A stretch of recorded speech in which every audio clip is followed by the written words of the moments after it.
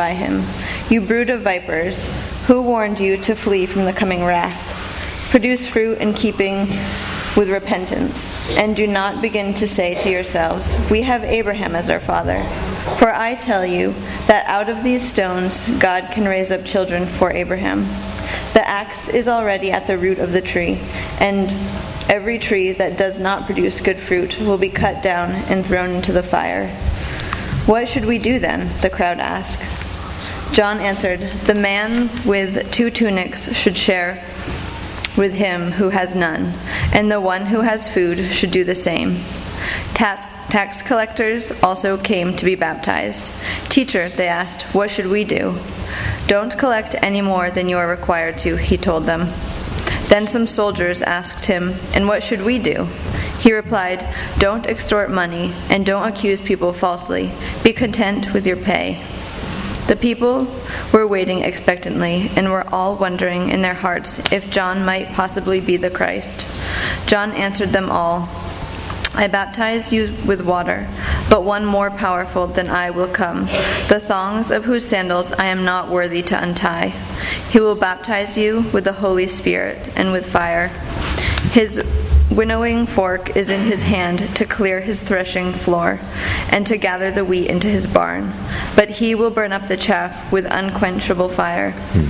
And with many other words, John exhorted the people and preached the good news to them.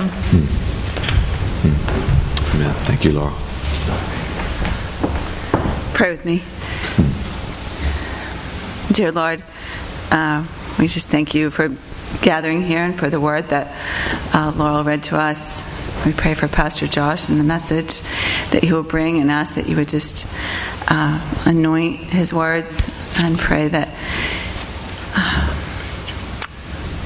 the living word would just come alive for us today. Thank you, Lord, for your presence and for the way in which, because of your Son, that we can have joy even in the midst of sadness. And we pray all these things in Jesus' name. Amen. Amen. Thank you, Laura.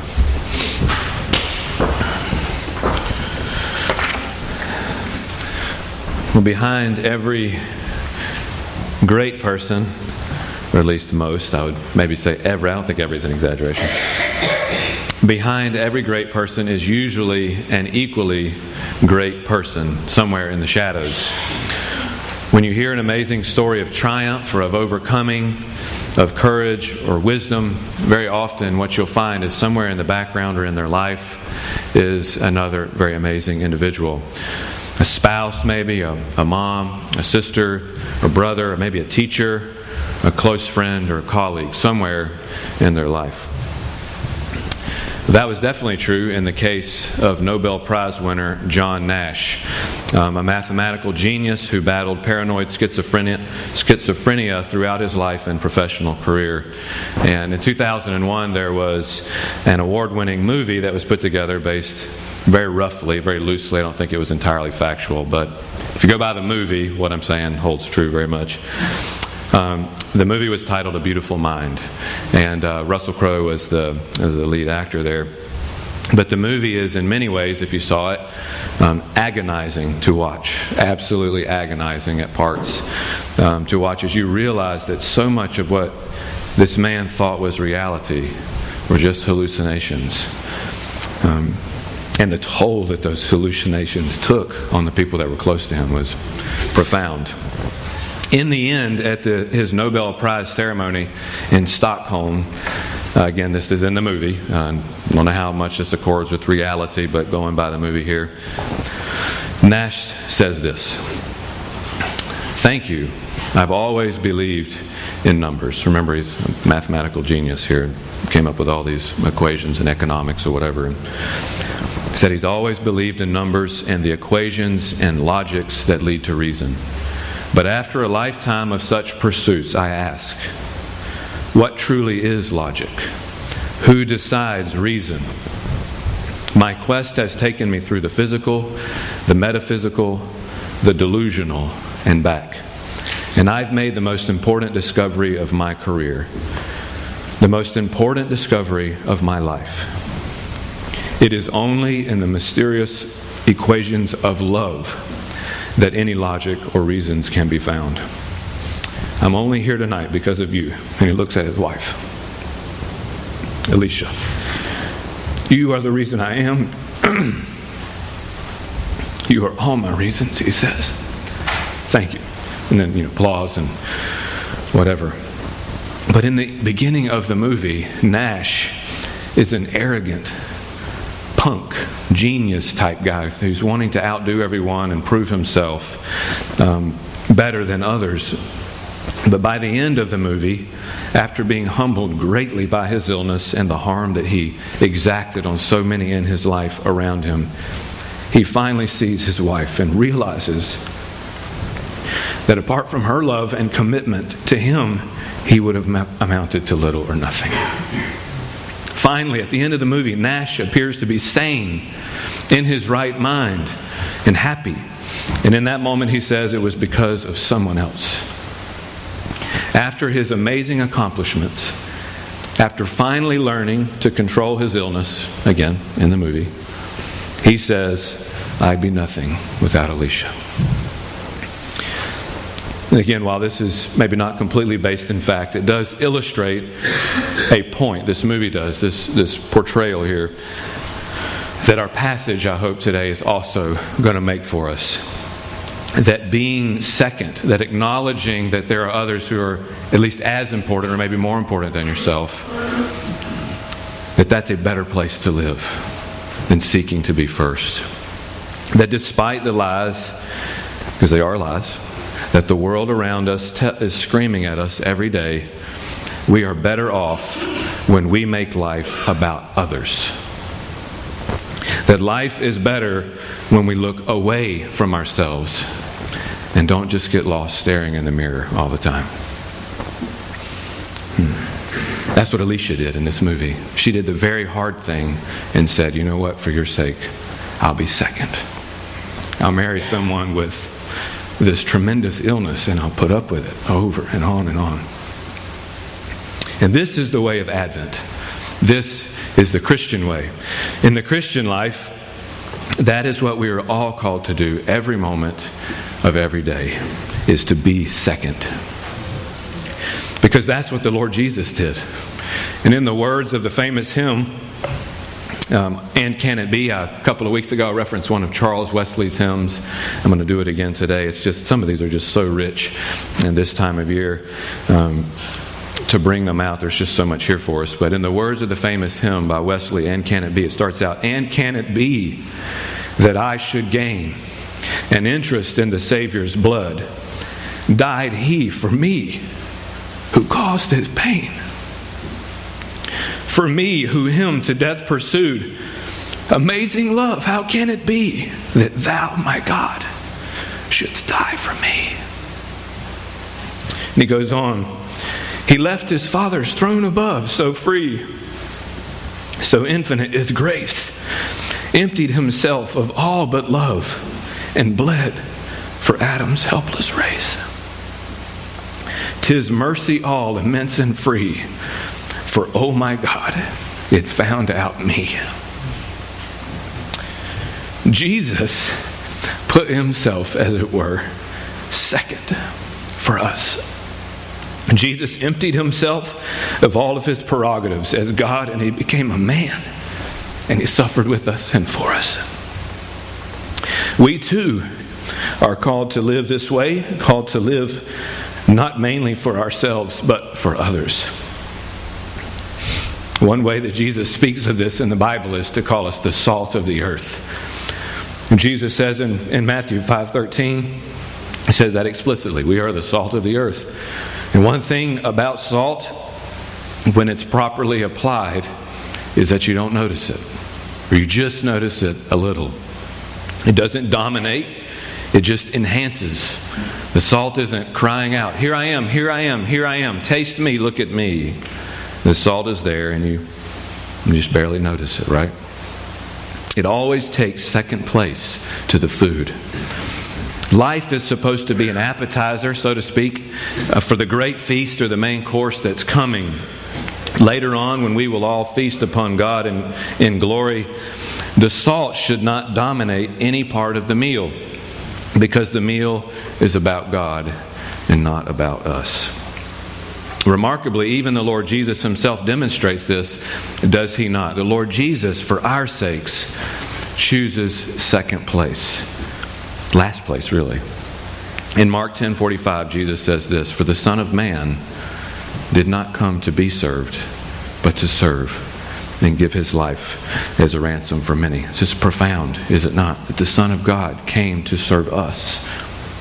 Life is better when we look away from ourselves. And Jesus showed us that clearly. This also was the life of John the Baptist, who is highlighted in our passage today. It's all about John, really. John's sole purpose was to prepare the way for somebody else. Interestingly, Megan and I were wandering around in Hanover a couple of months ago. We went into a bookstore where they sell a lot of Dartmouth apparel.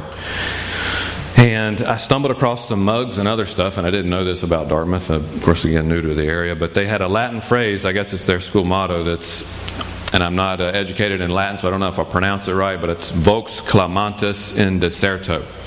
And I know a little bit of Spanish, and those are closely related, so I could tell what it meant. And I recognized immediately this was referring to Isaiah 40, chapter 3, which is quoted a few verses earlier right here in chapter 3 of Luke. Before our passage today, I think it's, I don't know if it's verses like maybe 4 through 7, that section there. These verses are referring to who? John the Baptist, right? A voice, vox, of one crying, clamantis, in the wilderness, deserto. Prepare ye the way for the Lord. Right there, Dartmouth slogan. I was pretty amazed by that. But John was that voice. He was the one who was called to prepare the way for the Lord. Have you ever thought about what that would be like? That'd be hard, would it not? To live in the shadow of someone else all the time. Of the coming Messiah. It's not easy living in someone's shadow. It's not easy to live your life for someone else.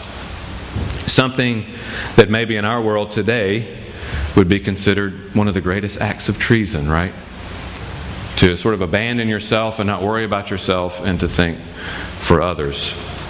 But that is exactly what we are called to do as followers of Jesus.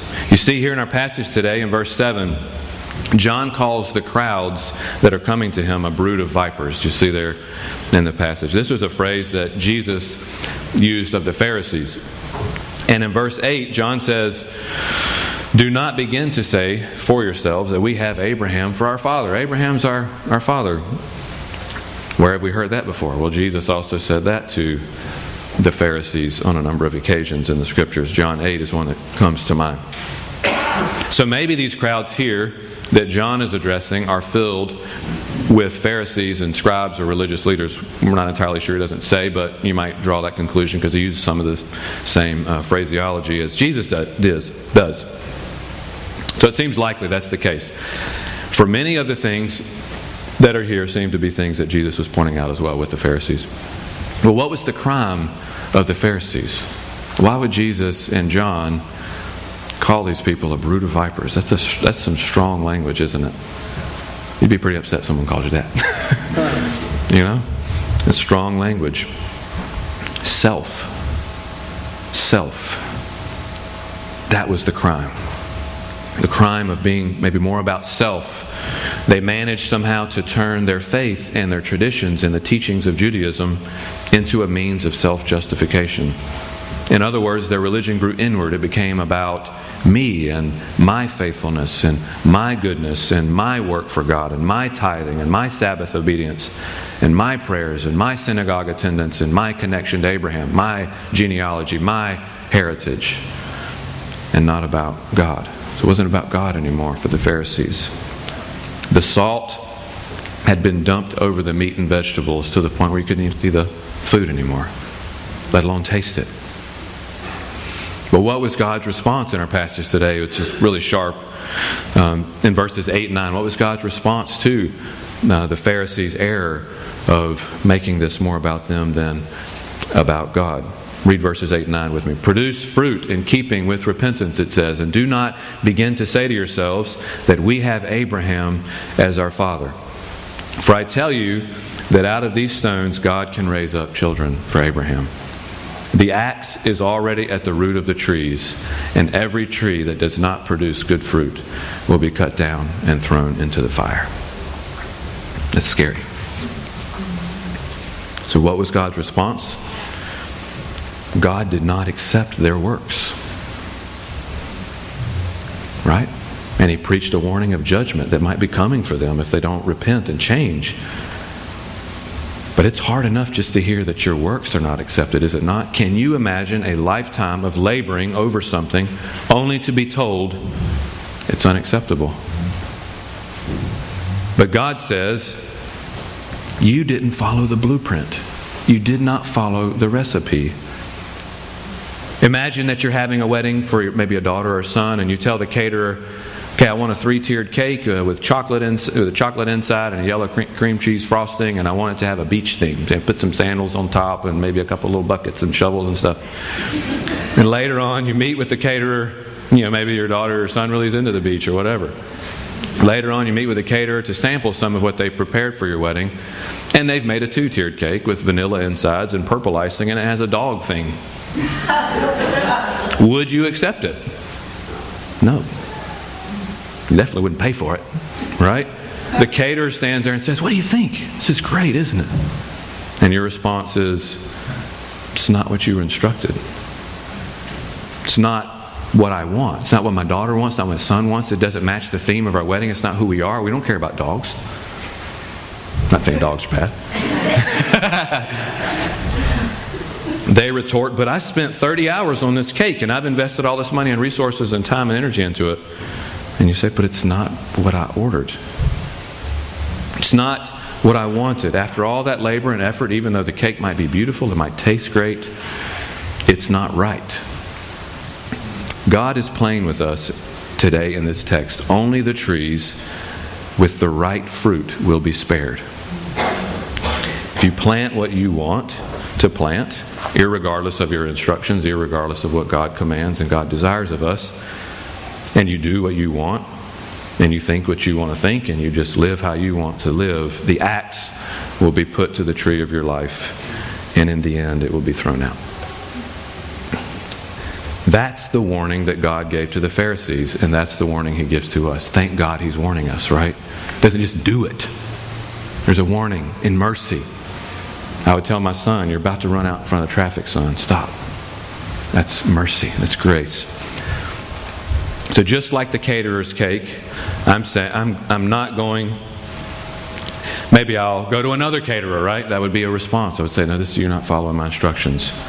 I'm going to take it to give them a business elsewhere. That's really what's happening here. If you get into all the theology of this, which I'm not going to do, really what's happening here is there's a plan to go to the Gentiles, and Jesus is done, at least for now. God is done for now with the Jewish church, with Israel being the main focus, and He was going to go to the Gentiles, and that's a part of, there's all this tree reference and olive branches and all this stuff in Scripture, which is really profound, and I'm not going to get into all that. But the bottom line is, you're not following God anymore. You're just doing what you want to do, and the change is coming.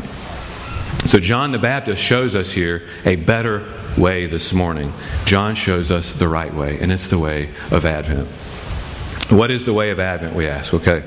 Well, it's the way we've already been saying up to this point.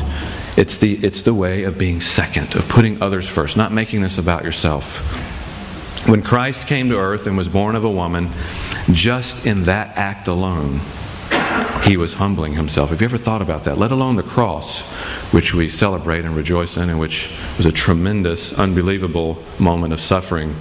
Just the act of Jesus leaving His throne and coming to earth was a great act of humiliation. Can you imagine one of our modern day politicians going and living in the slums?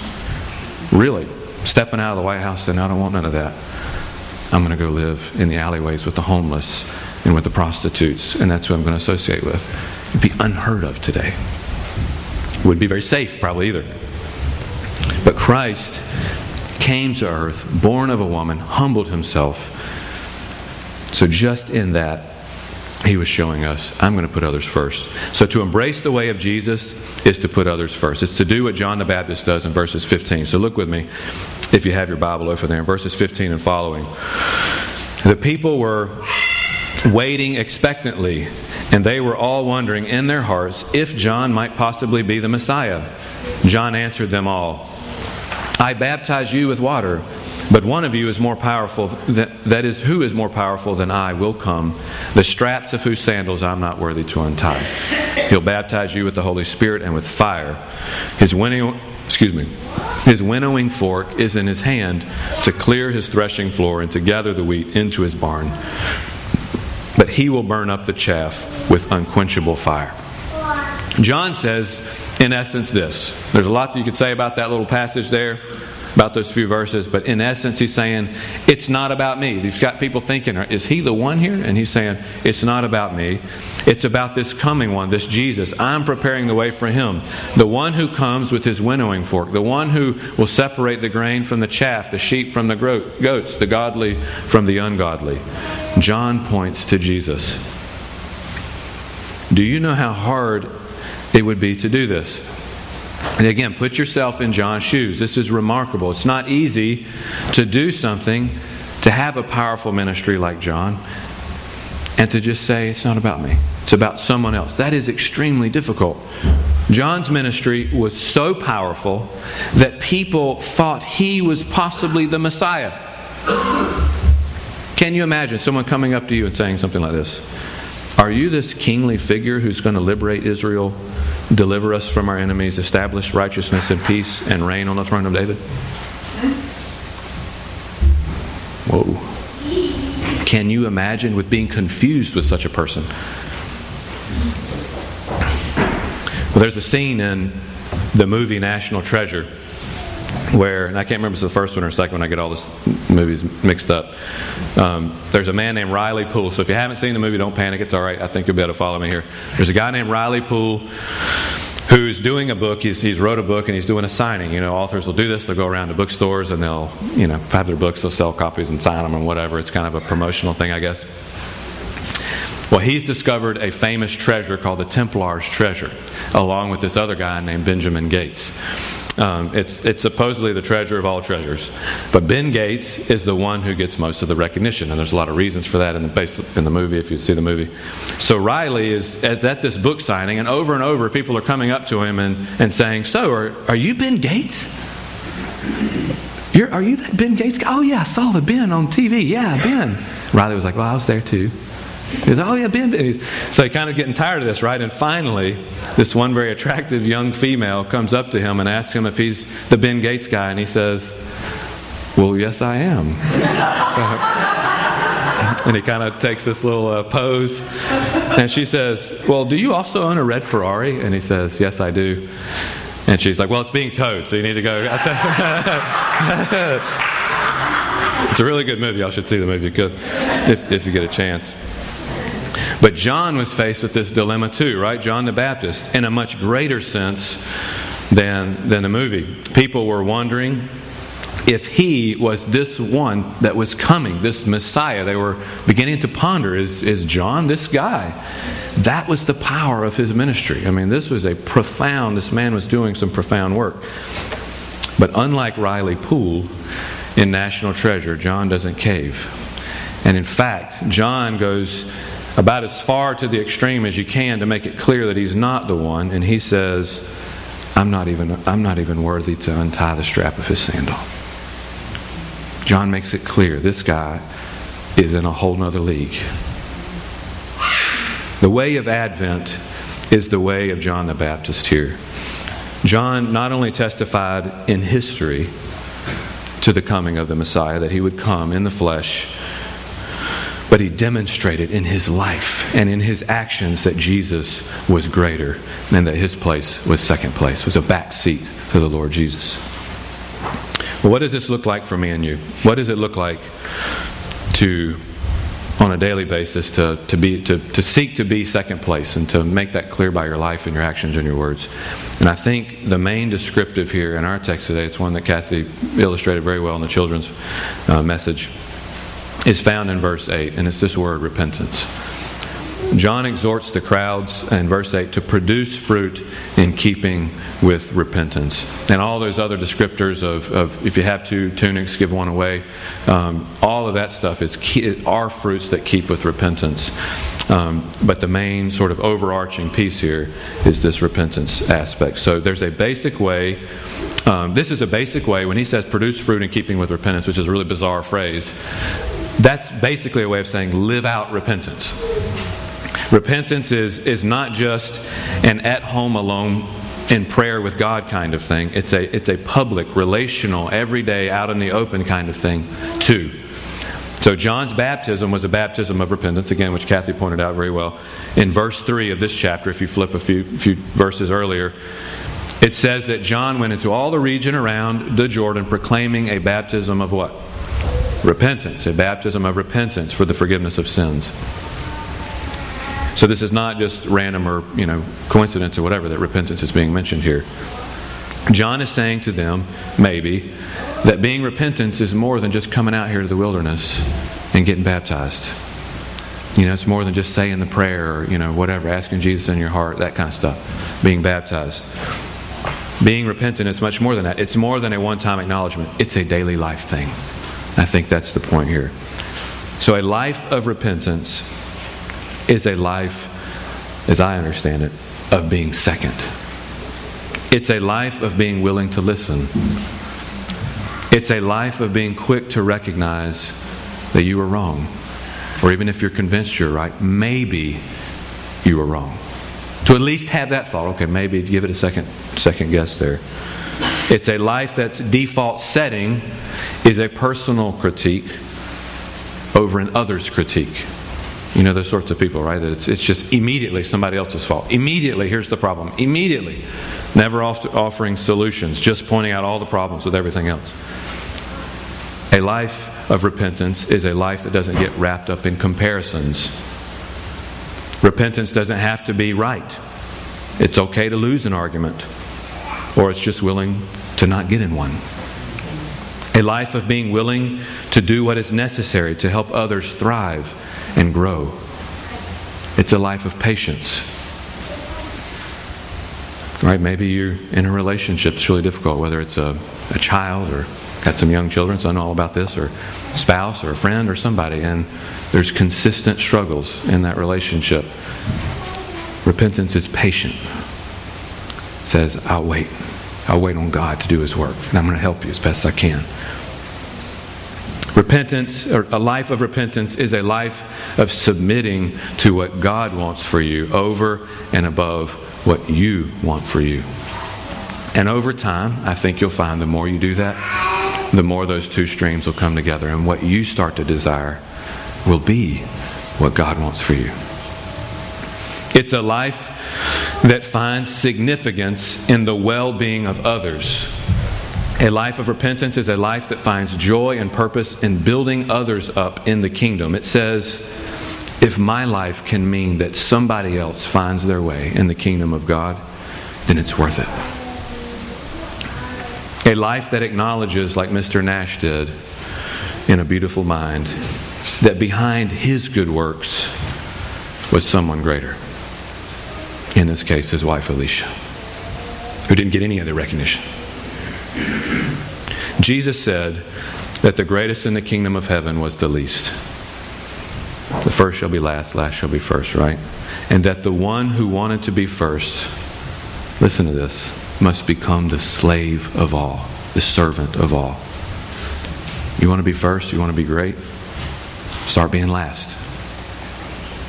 And that's my big prayer for us this Advent season as a church, is that we would get out of the way.